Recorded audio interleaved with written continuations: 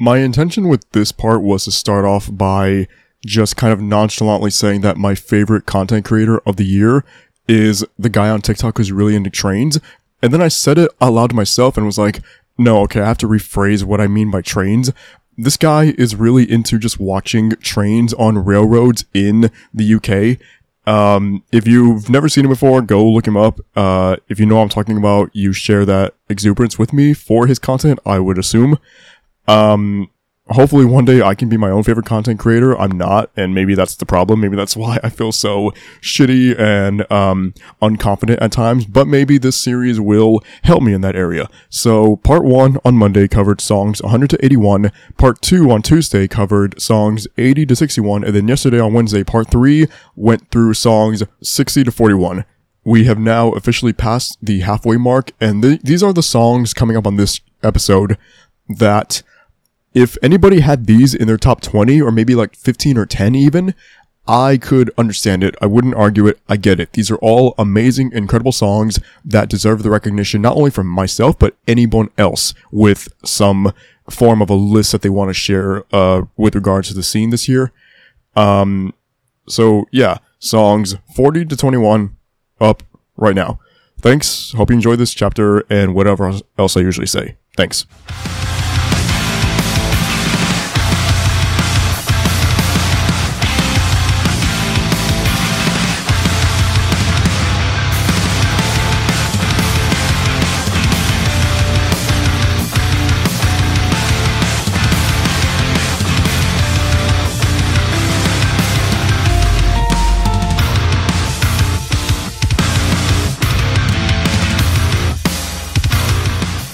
Number 40 is Treading Water by Holofront.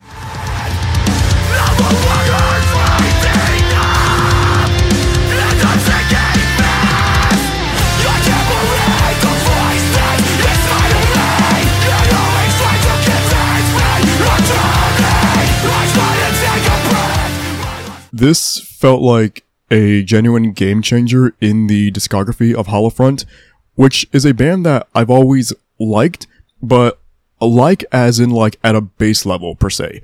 I've never really like championed them that hard, but I've also never put them down. They kind of just exist on like that middle ground, that safe middle ground, and I didn't mind that for Holofront. I didn't mind viewing them in that way. Obviously, I wanted them to do like greater things, but if they stayed where they were, I would have been okay with that.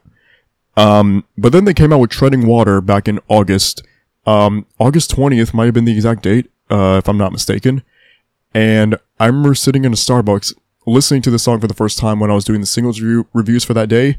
And so one of the rules I have with singles reviews is get through all the songs in order. Do not go back to a song and just keep repeating it over and over again without finishing everything I have to review first. Yeah, I didn't follow that rule for Treading Water. I played the fuck out of this track at Starbucks. I listened to this song on repeat for legit maybe like 2 hours. I loved it that much. I was captivated so heavily by the structure of it, the way that it is this emotional melodic metalcore song that is gripping from the moment you start playing it to the moment that you finish. The roller coaster that it takes you on is astounding in my opinion. The heaviness all the way throughout, like the first, I think it's 2.5 minutes, or like that is what the, that heavy metalcore range runs through. And then the final minute of the song, it kind of takes a more, not kind of, it takes a very, like, more melodic turn, and it brings in clean singing. And the way that the cleans overlay just the beautiful somber instrumentals in the background, this made for one of the best metalcore listening experiences I had all year, and I just cannot get enough of what Holofront brought with Treading Water. If this is like a sign of what is to come out of Holofront in the future, unstoppable. Genuinely. Number 39 is Burn It Down by Against the Current.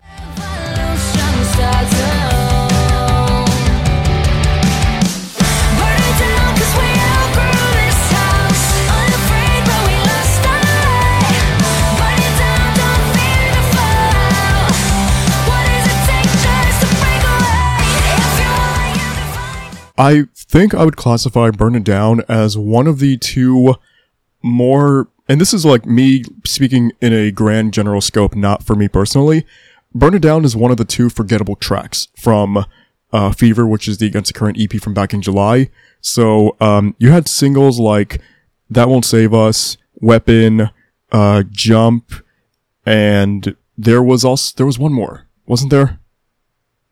Fuck, what was it? Again and Again. Shit, I blanked on that one. And then Lullaby was the closer, and I think the Bring Me the Horizon writing credit on that track really helped elevate it. Shatter and Burn It Down, I didn't really see too much discourse about online, which is a shame because I think Shatter is like a really cool song that is very different from everything else on Fever. Burn It Down is like this just anthemic pop rock track that I can't understand how anybody who's like into that sector of the scene could check this out and think that it's not for them. Burn It Down just keeps the energy going all the way throughout it, even in the moments where it's like not as energetic as the chorus. It just feels so alive all throughout the runtime.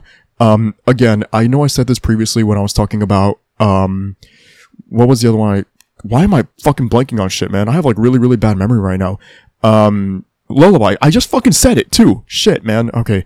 Never mind. I'm sorry for yelling.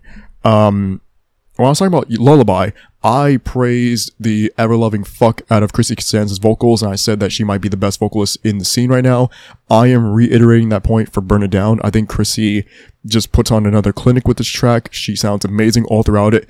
The lyricism in the chorus, again, like lyricism when it comes to Against the Current, they fucking nail that shit, dog. The chorus.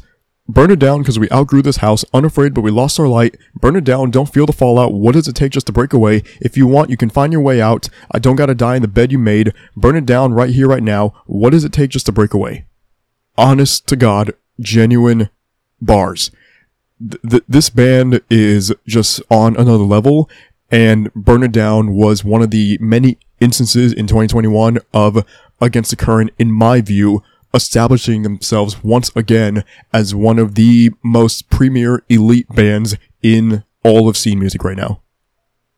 Number 38 is Oh Mommy by Chase Atlantic featuring Maggie Lindemann. Got up there like you did it, she clean that shit up with a nose.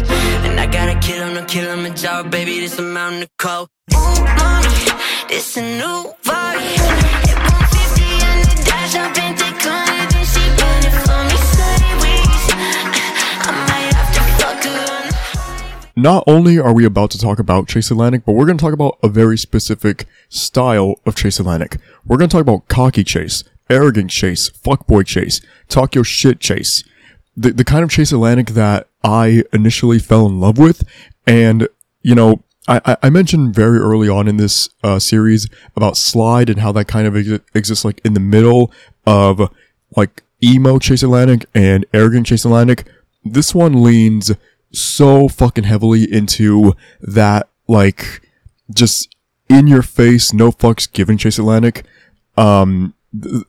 Everything about this song, man, it fucking delivers. It wasn't even on Beauty and Death. Let me put that out there now.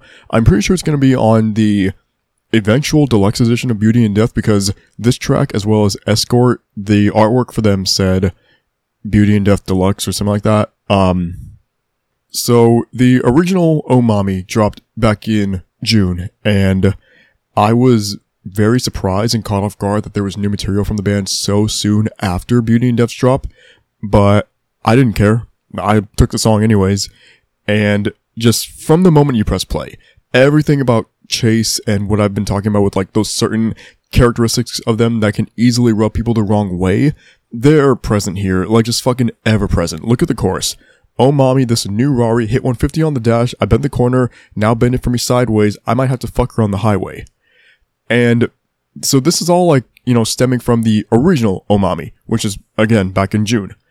Later on, I think at the beginning of September, there was a new version that has a verse from Maggie Lindemann. The same Maggie Lindemann that I've been gassing up at every fucking chance on this series so far, and this entire platform all year. And it kind of worked out perfectly, I think, because I don't know whose idea this was, if it was like Maggie's or Chase's or somebody from a label, but Maggie had posted a TikTok of her, like recording, her verse for Oh Mommy, And I think the caption on it was like, if I had a verse on Oh Mommy by Chase Atlantic, insinuating that this wasn't actually in the works. The entire time it was. And it was like a viral marketing strategy, and I think it worked to perfection. And when the video and the song actually dropped, it felt like, it kind of felt like an event for that section of like stan music Twitter, for lack of a better way of phrasing it. And just the visuals of Chase and Maggie, like actually in and around Arari, it elevated the song to another level. It was a song that was already great in my opinion. And then, actually, it was even perfect. Let me say that now. I think Oh Mommy was perfect initially. And then Maggie came in, and I don't know if it's possible to make something more perfect, but that's what it felt like happened with her inclusion. And just, God, I'm like losing my fucking breath right now. I'm kind of going off and going on a tangent. But, you know, when you put two superpower-like entities such as Maggie Lindemann and Chase Atlantic on a track, this is the kind of reaction that you're going to get out of me. Number 37 is I Don't Like People and They Don't Like Me by Boston Manor. When everything's so gray, and you can say whatever you like, there's no way that I'm going outside, 'cause I don't like people. It feels like I'm just about ready at this point in my fandom for Boston Manor to properly declare them one of my favorite bands of all time. I've like kind of lingered on that point and kind of skirted around the topic for a minute now, but every single time Boston Manor has done something since Welcome to the Neighborhood back in 2018, it's not only delivered, but it has impacted me. It's left a mark on me. And there were so many songs off of Desperate Times, Desperate Pleasures, which was a kind of a surprise drop EP, not that long ago. And I look at the track list for that, and I think at that point, it's like fucking writing all the names down and then throwing a dart at them and seeing what sticks. Like, genuinely, if somebody has like Carbon Mono or Algorithm on their personal list, I'm not going to question it, not going to say anything about it. But for me personally, I listen to a song like I Don't Like People and They Don't Like Me, and it's as if like, the technique that Boston Manor used to write this song came from whatever fucking notes my therapist is scribbling whenever she and I talk. And just the ability that this band has to just kind of infiltrate my headspace and pull these little things, tangible elements out of my brain and put it onto paper and then translate it into a recorded song is fucking outstanding. So I'm going to read off the first verse and then maybe a little bit more after that. I haven't left my bedroom for 16 days and I don't see why I would do when everything's so gray. And then we can go into the chorus after that. I'm a surface level freak, no one's listening to me, and I think I'm alone, and the walls are closing in, can't remember where I've been, man I think I'm alone.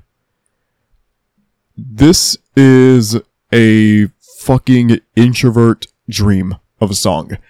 And God man, it's so hard to put into words now that I really, really think about it. Like, just the ability that Boston Manor has to write these songs that hook me almost immediately.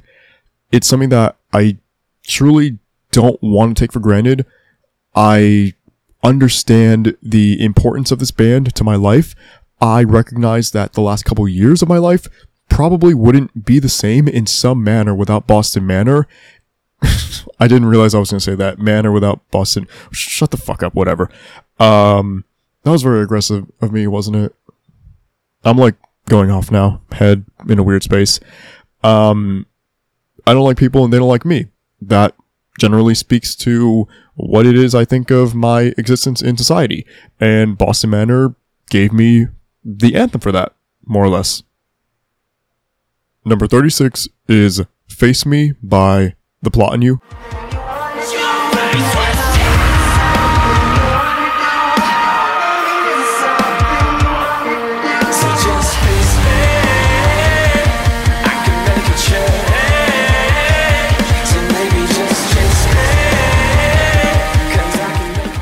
So I had already said with this podcast series that I'm gonna be as open of a book as I feel comfortable being with all of you listening right now.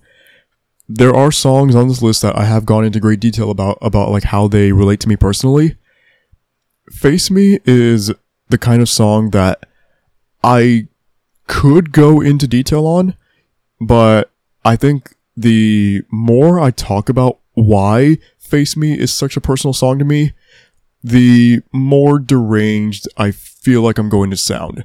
So what I'm going to leave it at is Face Me gives this observational look at somebody who is self-aware that in relationships, he is the toxic one. He is the one with these damaging mental headspaces, and it's like he's trying to make it right, but it's almost not working. And in a weird way, I think this song sonically even gives off that vibe, because the way that Face Me is structured instrumentally, it almost feels like it can't really make up its mind about what it is, because in the verses, it feels like almost like a pop song, and then you go into the explosive chorus, and it feels like so, like, radio ready, just made to be played in giant arenas, and then it goes into a breakdown that it's not, like, as heavy as some of the prior material from The Plot in You, but it just kind of hits harder because of everything else that's surrounding it with this track. I'm gonna read off the first verse right now.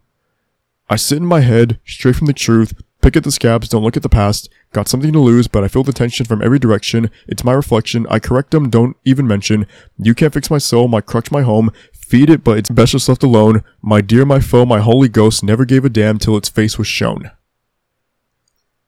Landon Tewers is a next level, absolutely fucking god tier lyricist, and you know, Face Me is just one of the many instances from Swan Song of him just understanding himself so well, and it's a part of him that I honestly, as somebody who kind of like goes into writing some things, I kind of feel jealous about, because there are so many things about my own brain that I would like to pull out of it and put onto paper in some manner, but I feel like no matter what I do, I can look at a song like Face Me and realize when it comes to expressing my emotions, I'm not shit, dude. I don't know the first fucking clue about this thing, but Landon does, and Face Me proves that. Face Me is one of the best songs of the year. It is one of the best songs I think The Plot in You have ever fucking written, and it is everything to me right now. It's been everything to me since I first heard it almost like 5 months ago at this point. Face Me is the epitome of everything that at this point I come to The Plot in You for. Number 35 is Sober Exits by Static Dress.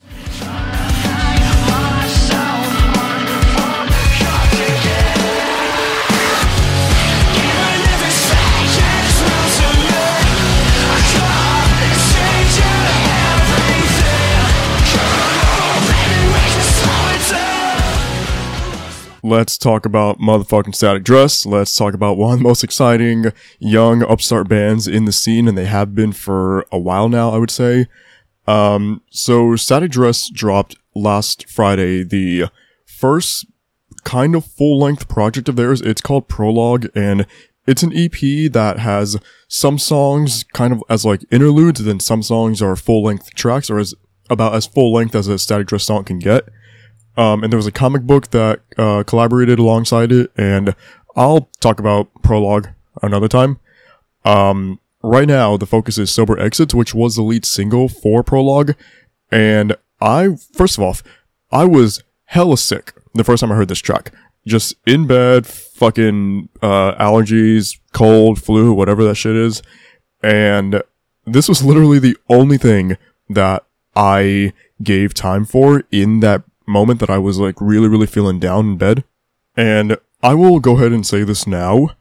Out of every one of those bands that is contributing to the like scene and post-hardcore revival, so you know, I'm talking about like Sea Space Cowboy, If I Die First, Wrist Meet Razor, of all those bands, I think Static Dress is doing that sound the best right now. Sober Exits, it's catchy, it's heavy, it encompasses everything that I loved so much about that scene back in the mid to late 2000s, and to have a band come around in this day and age and give me that sound and like not only strike every little nostalgic chord that I like to be struck, but to put a modern spin on it and give the genre and its sound a fresh breath of air going into the remainder of this decade, hopefully. That is something that I really don't want to take for granted. I adore Static Dress and everything that they're doing. Sober Exits, it paved the way for Prologue to become one of the coolest and most innovative experiences with a record all year. And I think this song is going to be something that just really, really holds up well moving forward. And I look forward to everything that Static Dress do from here on out.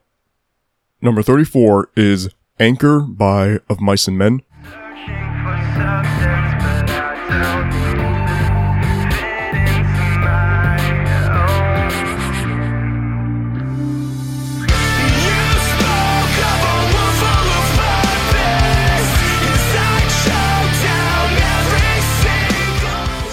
I do have some things to say about the rollout of Mice and Men ended up going with for Echo, but there will come a time later on for me to discuss all that. Anchor was the non-single from Timeless, which was the original Mice and Men EP back in February. So Obsolete and Timeless were the singles, and then Anchor was the third song that came out with the entirety of the 3-track EP. Anchor is one of those like heartfelt, emotional Of Mice and Men songs that I just absolutely adore and I've never been able to get enough of. All the way back to the closer on The Flood. Actually, I could even go back to Second and Sebring and say that like Of Mice and Men have always had that kind of emotional grip on me, and the ability that they have to write these songs that just capture every bit of somber and I guess depressing emotion within me is something that I will forever champion Of Mice and Men over. And the first time that I heard Anchor, I genuinely was moved to tears.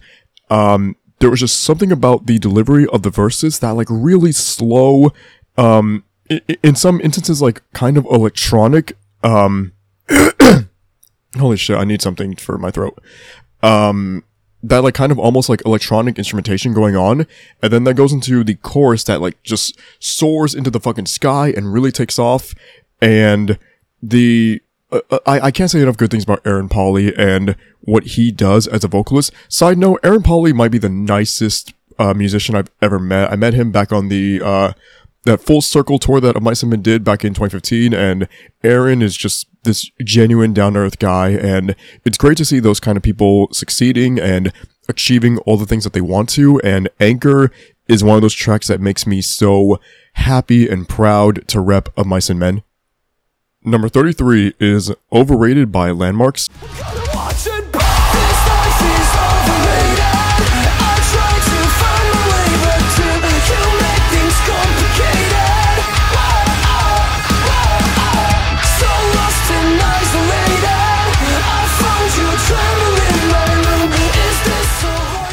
If I'm not mistaken, this actually got dropped as a single the same day that Anchor came out, so there is your February 26th representation. I'm pretty sure February 26th was the day. If it's not, then I sound like a complete fucking idiot, more so than I already have in the past. So Overrated, I think it was the final single ahead of Lost in the Waves dropping as a record for Landmarks back in March. And Overrated, it wastes no fucking time getting into the rhythm of things. From the moment you press start, you're just like met with this intense fucking instrumentation that goes into screams, and all throughout the verses, it is just so chaotic and fast paced. And then the chorus, even if it's like clean singing, it's not necessarily a break or a pause for the listener. It is just as anthemic and energetic and passionate as the remainder of the track. So catchy and just easy to get lost in, especially with the second chorus when there is a second bit of it and the instrumentation is kind of changed up. Just really, really cool. I guess if you want to call it like the bridge, I wouldn't say breakdown, but the bridge per se, there's even a blast beat.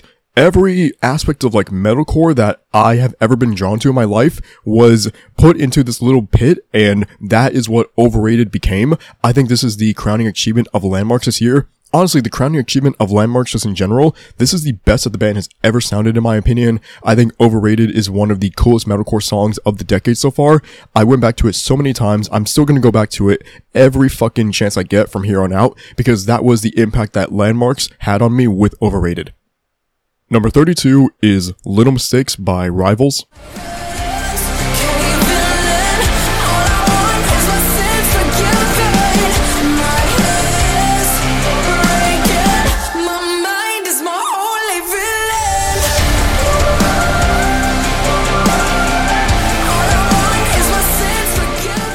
I guess more continuation on what I was saying about like Overrated coming out the same day as Anchor. The record that Little Mistakes is on, Sad Looks Pretty on Me, dropped the same day as Lost in the Waves, which is the record that had Overrated. So, you know, I guess more connected threads. I think Rivals did a lot of really, really neat and interesting things on Sad Looks Pretty on Me. But then when I got to Little Mistakes, it felt like everything I had heard up to that point, it was meant for me to just immerse myself into Little Mistakes and to be so taken aback by the pacing of the verses and then how that is kind of translated so perfectly into the chorus that doesn't necessarily pick up the tempo. It's a little bit like, I guess, heavier or more like, just giant sounding than the verses, but it maintains that just really like somber and almost sad pacing all throughout it.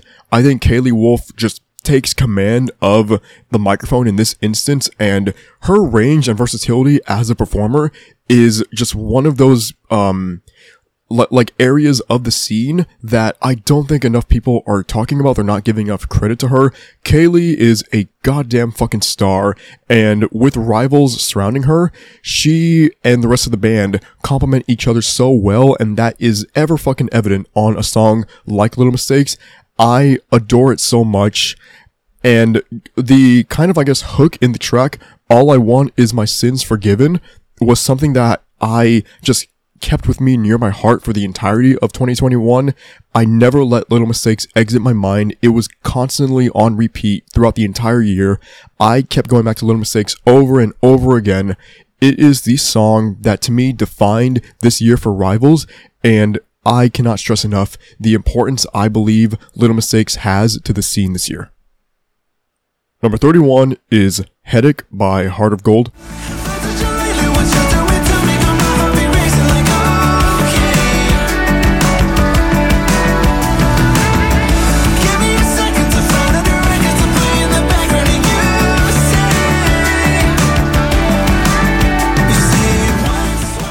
I feel like a complete fucking moron for a plethora of reasons, but particularly as it pertains to Heart of Gold. I have known about, so firstly, I've kept calling them a band on this show. They're not a band. Heart of Gold is one person. I never knew, in the 2 years that I've known about Heart of Gold, never once knew that he is one of the clean vocalists in Being as an Ocean.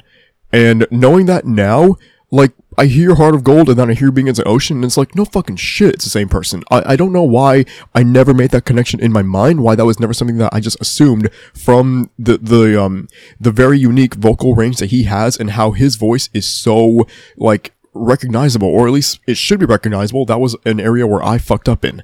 But Heart of Gold, he dropped Headache back at the end of August, I believe it was, and I talked on that episode where I reviewed Headache about how this artist is so unlike anything else that you can find on Sharptone Records, because Sharptone, I think most people, when they hear the name, they think of the heavier acts on there, but Heart of Gold is so pop-based and not like anything else on the label, and that makes him so unique in that aspect.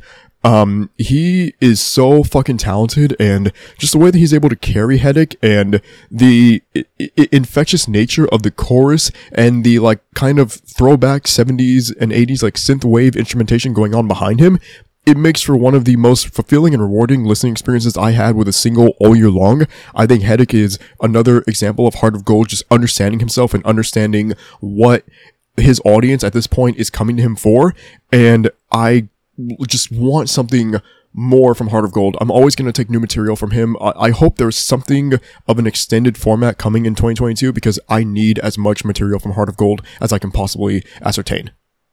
Number 30 is Circle With Me by Spiritbox.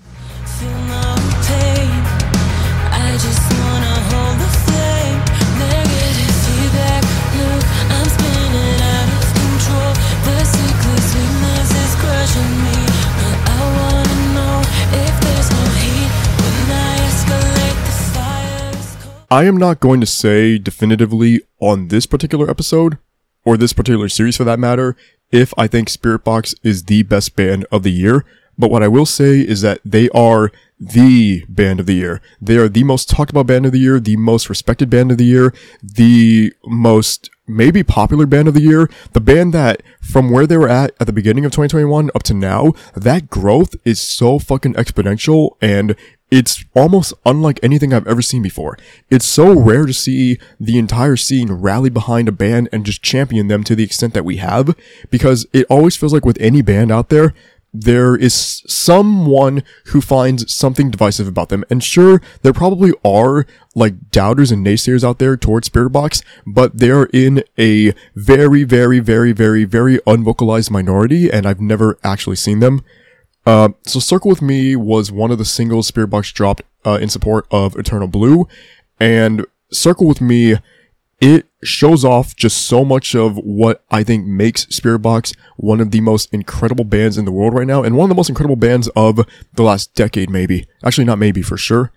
So the thing about Circle With Me is that it's heavy when it needs to be, and then it kind of takes a step back and really just lets Courtney shine when that's called for. So in the verses, she is kind of just like laying over these clean vocals over very, very almost like quiet instrumentation. Like she is clearly meant to be the star of that particular section. The pre-chorus things kind of pick up again, and then in the chorus, it just feels so gigantic and everything that I could ask for out of a Spiritbox chorus. There is a breakdown later on, and Courtney is once again able to kind of show off that screaming prowess that was established on every other instance prior from Spiritbox. And I just think Circle With Me is one of the most complete songs of the year. It is the song that, if you want a grasp of what Spiritbox is, this is a good indicator for you as to what you are missing out on. Number 30 is Memory Fiction by Era. I couldn't place the blame, lessons that I find in love that we left behind.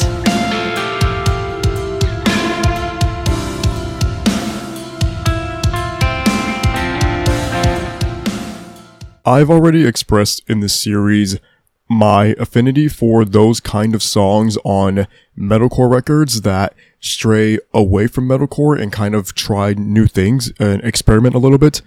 And that is what happened with Memory Fiction. It is the closing track on Era's self-titled record. And just from the moment you start playing the song, you can immediately sense that this is different. This is something that is not found anywhere else on the record.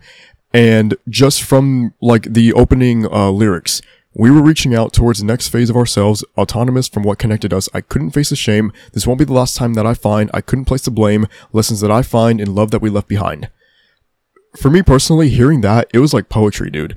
It was something that I needed to hear at that moment, and something that I kept going back to over and over again during some of the darker moments that I experienced all throughout the summer, and then even up to this point now, because things are not totally better. Just the ability that Era showed with this track to put out a song that is unlike anything else on their record, and in my opinion, somehow have it end up being the best song on Self-Titled.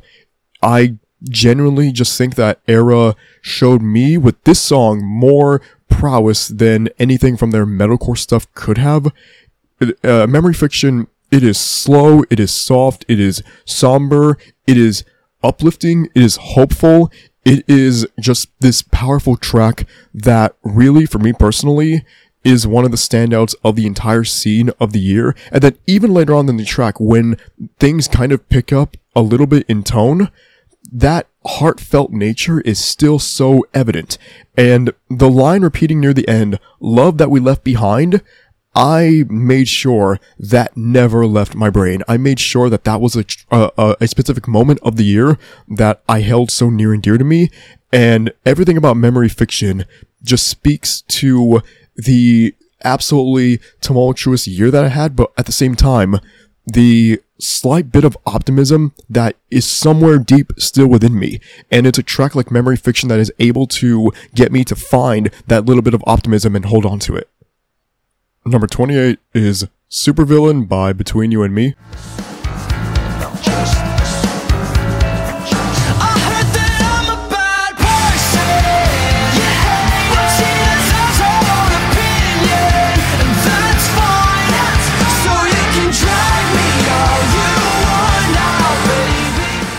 Supervillain was the lead single for Armageddon, which was Between You and Me's record from back in November.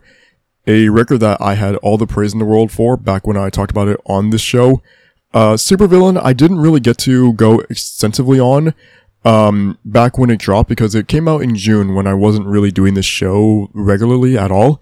And then I might have held back on some things when talking about it like last month because since it was number 1 in Scenic Overlook in June for the week that it dropped, I knew I was going to have the time and space on this series to really go in depth on Supervillain and what it means to me.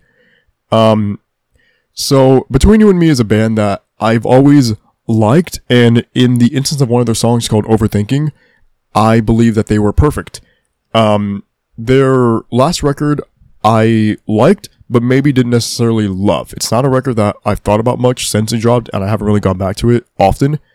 So Supervillain came out and I was like, okay, let me check this out. In my opinion, or in my mind, it's going to be a good song, good pop punk song, and that kind of might be the extent of it. And I listened to Supervillain, and just from the, like, organ type of intro at the start that goes into this drum rhythm with bass supporting it, I was like, okay, what is this? Because there's something here. Something is happening. And the way that Supervillain is able to kind of pace itself and build itself up for this giant chorus that I just fell so in love with immediately.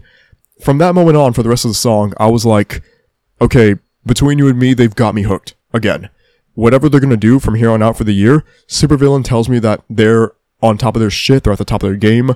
They understand the assignment, for lack of a better way of phrasing it. And I think Supervillain paved the way for one of the coolest band arcs of the year, if you want to use the term arc to describe trajectory. It's one of those songs that it's so catchy and just like it lives rent free in my head, and I'm okay with that. I'm cool with Supervillain being one of those songs that I can't remove from my everyday train of thought, because it's a track that I have not grown tired of it in the 6 months that I've been able to listen to it. I don't foresee myself ever growing tired of it. Supervillain is one of the best songs of the year, and again, it was the start of one of the best band's years for me personally. Number 27 is Different by Maggie Lindemann.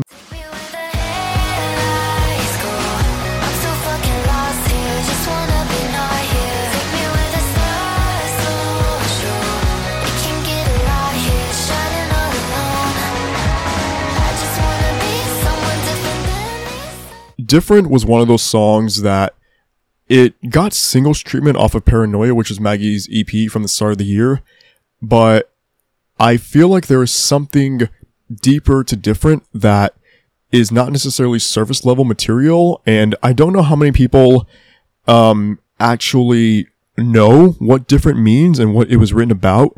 It is a topic in her fan base, so I know that they know about it. Like, Stan Twitter knows what Different is about, but the average listener who comes across this song, I don't know if they're going to understand what is being mentioned here. So, Different was written about a time in 2019 when Maggie was arrested in Malaysia and spent 5 days in jail over there. And someone on Twitter, I think last week, had asked her, like, do you feel any kind of, I don't know if this was a term that they used, so I apologize if I'm incorrect. I think they asked, like, do you feel any kind of like PTSD when singing Different live in concerts? And Maggie said it's definitely her least favorite song to perform live because of what it was written about and the thoughts that surface to her mind when she's singing it. And that does put a different spin when I hear Different. And I think to me, it makes me want to commend Maggie for being so open and honest with an experience like what she went through.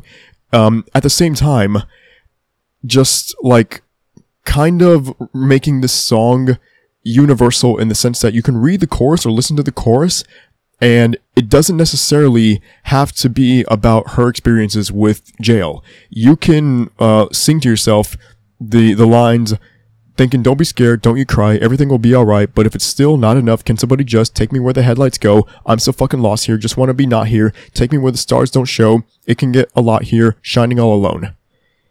And I think for me, like, it wasn't just the lyricism that made Different so effective, but also the instrumentation behind it and how there's almost like no instrumentation in the verses. She's kind of just given her own pathway to express her feelings. And then even when the chorus comes in, it is one of the more like minimal sections on the entire EP. And she is still given that time and space and the platform to let loose and say everything she needs to. And then she delivers one of the biggest hooks of the year for me personally, a line that I have thought about so many times in my head.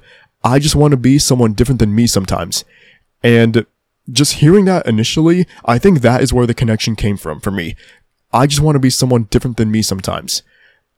I cannot express what that line means to me, the impact that it had on me, how many times this year, because it came out in January, so I've had all year at this point to just let this song settle in and become part of my everyday life and become part of my personality. I just want to be someone different than me sometimes. Number 26 is Babylon by Normandy.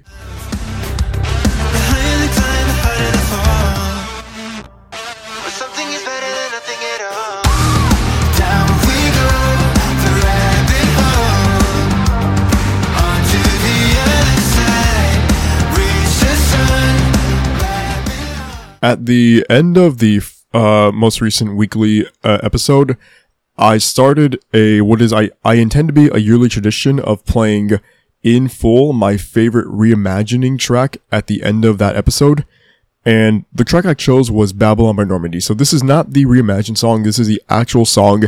It dropped the first week of January, I believe, and it was one of the singles for Dark and Beautiful Secrets, which ended up coming out at the end of, the middle of February for Normandy. And Babylon is one of those songs that it didn't really change my view or perception of Normandy. By that point, I was already sold on them. I already knew that this is one of the most rewarding and fulfilling alternative rock bands to like really sink your teeth into and get into. But Babylon just carried this weight with it that I maybe thought was kind of like had not really been touched yet by Normandy. They had a ton of songs beforehand that I pointed to and said like these are pillars for the band.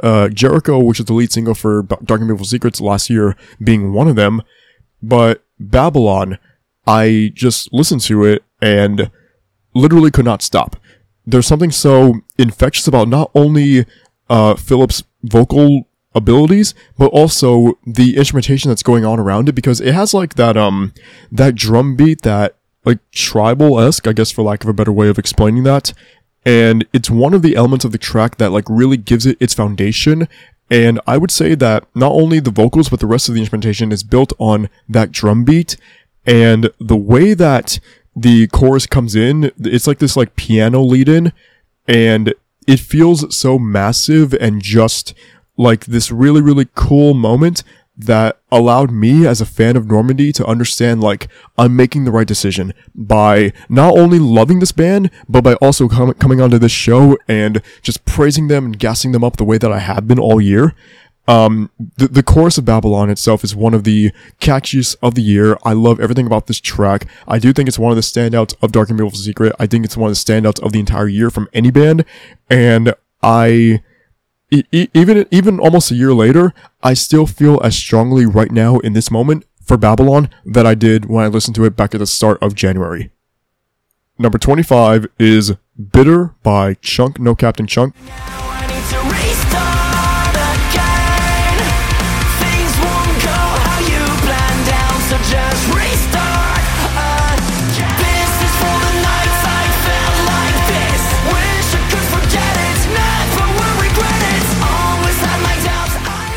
let me talk at large for just a moment about Chunk No Captain Chunk, because I think they're one of those bands that they were gone for so long that if you came into the scene after 2016 and you just see people mention Chunk No Captain Chunk, you don't really know who they are. You don't really have that understanding or that perception of who Chunk were.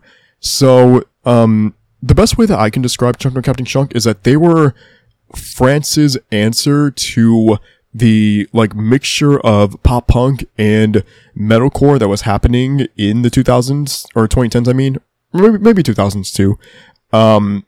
And they provided for me this really interesting take on the two subgenres that left a mark on me, and that made Chunk No Captain Chunk one of the definitive bands for me in a time period where I was like just getting out of high school and going into college, and I carried my love for them around with me everywhere. Like, I wore it on my fucking sleeve. I know it's like cliche to say, but that was how I felt about Chunk. They were one of my favorite bands ever.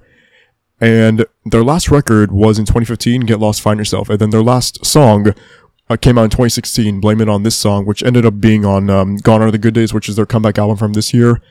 So that comeback album, the cycle for it began with Bitter, dropping back in May. May 14th was the exact date for it. And I remember that for dark reasons, which I'll elaborate on with another song. Maybe, probably, for sure, I will. I had just gotten my second dose of the COVID vaccine, the day before this track dropped, and I was out the paint, man. I was gone. Just in bed, felt like complete shit. I knew it was gonna happen, but like, it still sucked. And one of the only things that day that like actually gave me energy for whatever reason was Bitter. And I remember hearing Bitter and the experience that I had with it, the emotions that were resonating from me, I didn't feel that with many other songs this year. And just from the opening line of the song, "It's been a long time," it like put this smile on my face, this like weird big cheesy ass smile, and understand like in that moment, like goddamn, it happened. Chunk No Fucking Captain Chunk are back. And not only are they back, they are just as good as they've ever been. They didn't lose a single step in that hiatus. Bitter delivered everything that I love about Chunk No Captain Chunk. It is so just chaotic, energetic, infectious, catchy. Everything that I came to know and love about Chunk No Captain Chunk in the 2010s was present on Bitter, and I could not have imagined their comeback song being any better. Number 24 is Call Me Back by Chase Atlantic. Ring, ring, hearing dial tones, yeah. I just hope you get the message. If you get a minute, call me back. I'm so lonely, and you're the only one that knows me. Yeah, yeah. And if you're busy, then I understand it. So I've mentioned in this series that there are two sides of Chase Atlantic that the band explores very regularly.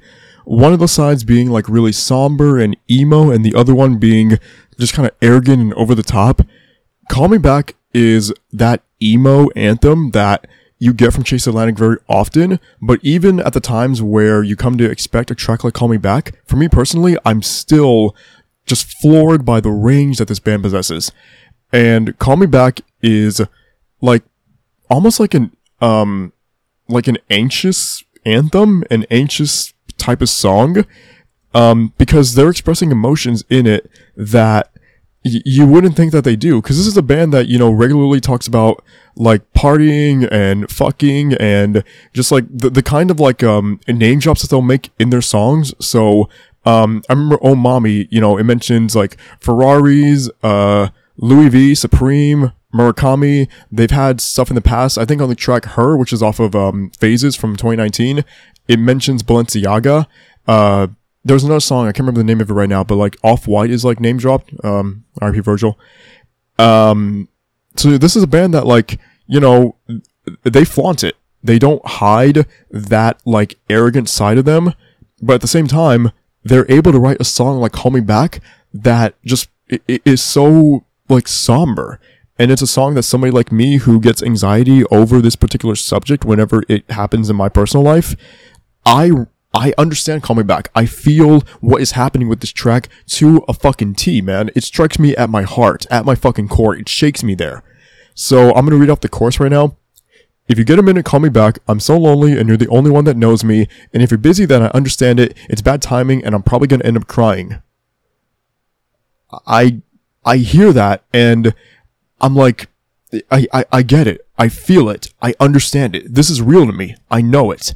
And at the same time, the instrumentation backing of this song, it's so just like smooth and it works so well with what's going on lyrically with Call Me Back and the delivery on the parts of Christian and MIDI. It feels like this is a band that just, like, this shit comes second nature to them. Like, Chase Atlantic could probably produce a song with their fucking eyes closed and it's gonna turn out to be a banger the way that Call Me Back is. Call Me Back is one of the standouts of not only Beauty and Death, but also the entire discography of Chase Atlantic. And for me, that means something, considering that I've already, up to this point, viewed them as one of my favorite bands in history. Number 23 is Godspeed by Young Culture.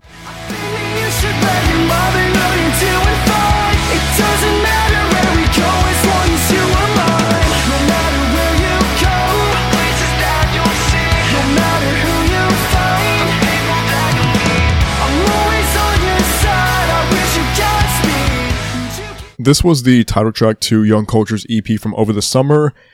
I am having trouble remembering if it was the lead single. I don't know exactly. It was a single, I know that, but lead, I'd have to actually check that. So, Young Culture had a record out last year that I didn't really have any expectations for going into it, but coming out of it, I was like, this is a band that has so much potential. I don't think it was fulfilled on that record, and maybe it wasn't even fulfilled on the Godspeed EP, but on the track Godspeed itself, I think that was the glimpse that I got of Young Culture fulfilling that potential to the greatest extent possible at this stage of their careers.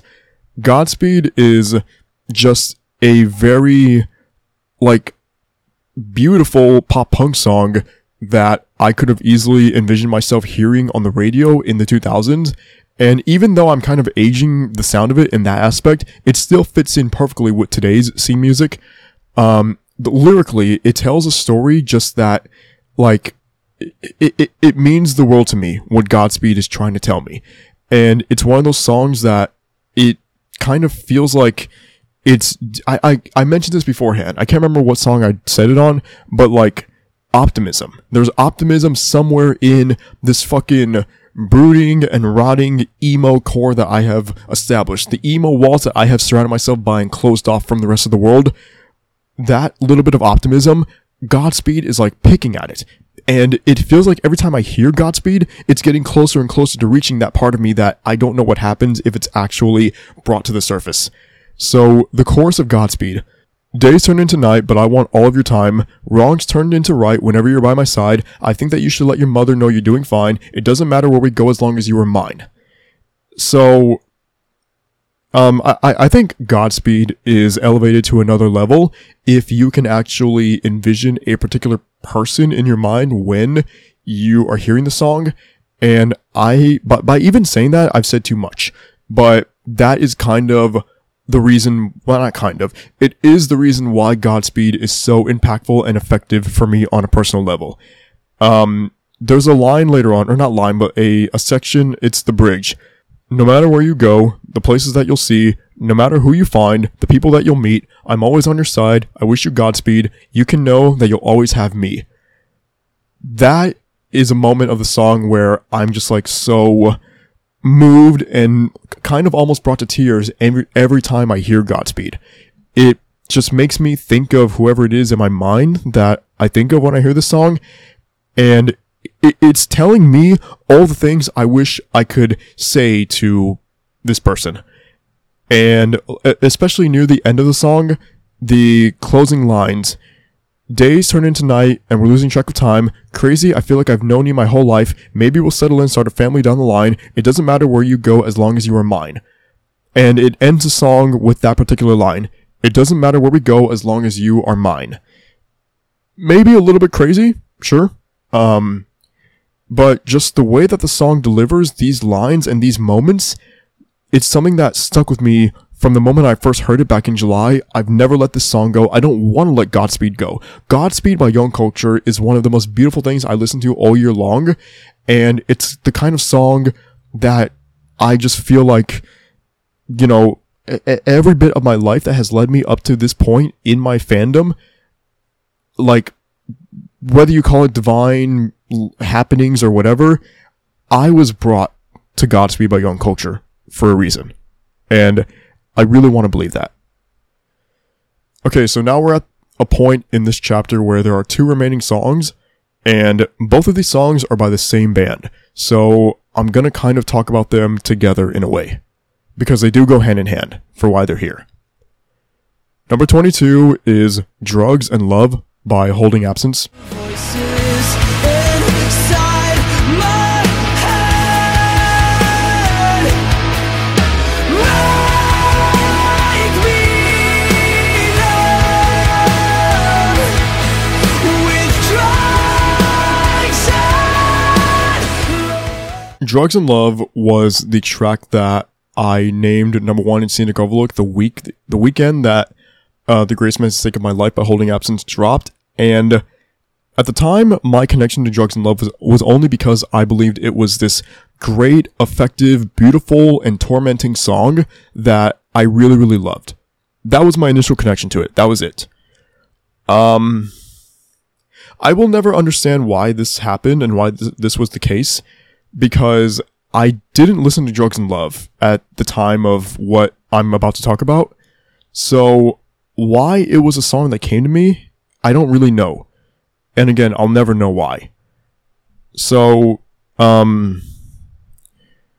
Mikasa's passing was not like something that, it happened in front of me. Okay? I was there when it happened. I literally watched my cat take her last breath. And after that happened, I just was on my knees in front of her body crying. I've never cried that hard in my life. I've never ever cried that loudly, that profusely. It was just this release of everything that I was feeling in that moment. And I will never know why this was the case, but Drugs and Love was the song that was going through my head. Like, in that moment where I was crying after I just watched my cat die. Again, I don't know why. I hadn't listened to Drugs and Love in the lead up to that moment for the last couple days before that. It was a song that played in my mind, particularly the chorus. Make me numb with drugs and love. What'll save me from my solitude? I've nothing left to turn to. Help me find a way to medicate.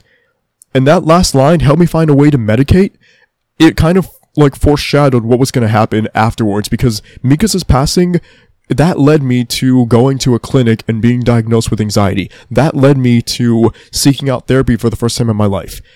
And it just feels like with Drugs and Love, there was something going on in me, something in my brain that was telling me like, this is what it's going to feel like now.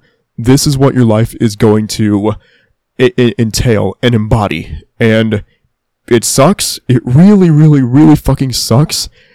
But it happened. It's your reality. So here, take this song and do with it what you need to. And Drugs and Love, it's at 22 for a specific reason. Because there is one song I wanted above it, and then also I didn't want to let it get into the top 20 for the painful reasons that I've detailed. And again, I do apologize if this was like really just like weird or random or like, you know, I do apologize, but I had to get these feelings out, and I couldn't express why I love Drugs and Love so much without mentioning the reason why it is so embedded into my brain. And with the effect that Drugs and Love had on me, there was one Holding Absence song that was able to kind of pick me up from Drugs and Love and just kind of give me some positive outlook on what had just happened to me. And so, with that being said, number 21 is Afterlife by Holding Absence. Close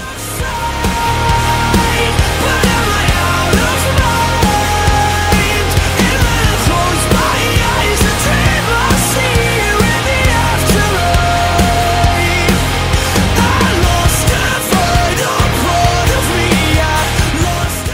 I think there was something similar that happened with Afterlife that happened with Drugs and Love, like I just said, where I listened to the song when it dropped. Afterlife was one of the first songs of the year I heard. It was out back in the second week of January, maybe? I don't remember exactly, but it was around that time period that Afterlife came out.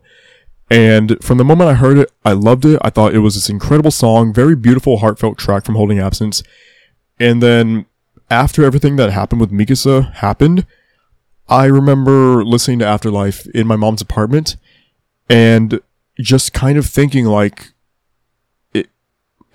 is this going to be okay?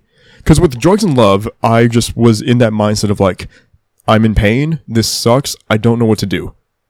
And then Afterlife, it gave me this perspective of like, okay, actually, the band Holding Absence themselves explained it better than I could. So I'm taking this quote from the Genius page for the lyrics to Afterlife, and this was shared on the band's Twitter. Afterlife is a song about a love that lasts longer than mortal life. It's about knowing somebody is watching over your every move with their blessing and grace.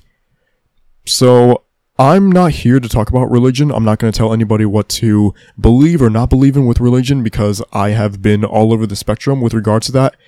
You know, at one point in my life, I was an atheist. I wouldn't consider myself one anymore. I do believe in a deity. Let me say that. I don't really know about organized religion or a specific name of a religion as it pertains to that, but I do think it's healthy for me to believe that there is something out there. And one of the reasons why it's healthy to believe that is to connect myself to the idea that there is an afterlife and there is a place where Mikasa is at and that she is somebody who can watch over me now because she's the first entity in my life that I've ever been so close to that I lost. It was literally my first experience dealing with death, and I don't know if I figured out like the quote unquote answer to grief. I still feel the way that I do from back in May when it happened. It still affects me every single day. I'm literally looking at a picture of her right now on my desk as I say this, and there's a drawing of her on my wall that one of my friends did that I can see, and it's like hovering over me and watching me. And Afterlife, in the moment that I heard it the first time after her passing, it kind of helped me understand like maybe there is something out there. Maybe she's okay right now and safe, and she really is like still watching over me, watching over my two new cats. There's so many things about Afterlife lyrically that just really, really speak to me. I don't think I've said the chorus yet.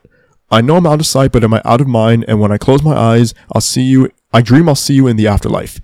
The second chorus in particular has a second section that I think is one of the standout moments of the entire song, and actually of the record, honestly. I lost a vital part of me, and now there's nothing left. I dream I'll see you in the afterlife. Just holding on to that idea. I dream I'll see you in the afterlife.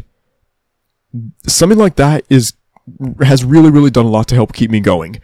And I just feel like there's so much that, you know, I didn't get to say to her. There's so much that's going to happen moving forward now in my life that she's not going to get to be here to experience. And I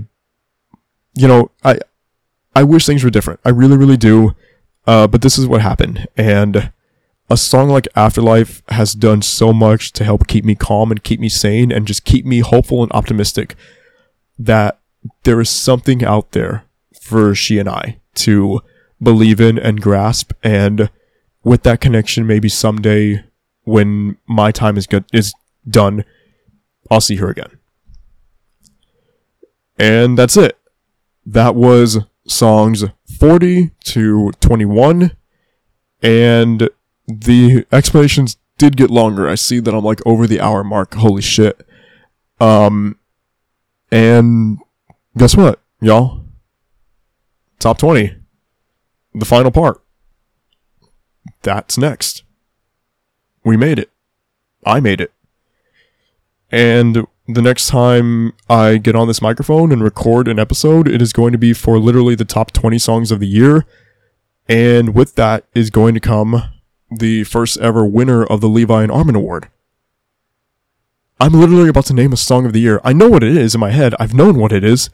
And now I'm actually going to have to come on here and explain it.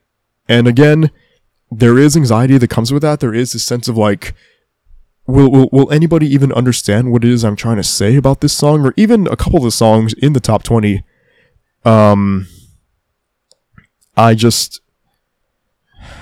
This is a lot. It's a lot to take in. It's a lot to put out there, but I've made it this far, and now I'm ready to finish this series and officially tell everybody what my number one definitive favorite song of 2021 was. So, all that being said, I'm going to let y'all go back to doing whatever y'all was before my weird ass came on here. Thank you for listening. I hope you enjoyed this chapter. And, as always, for better or worse, let's make a scene.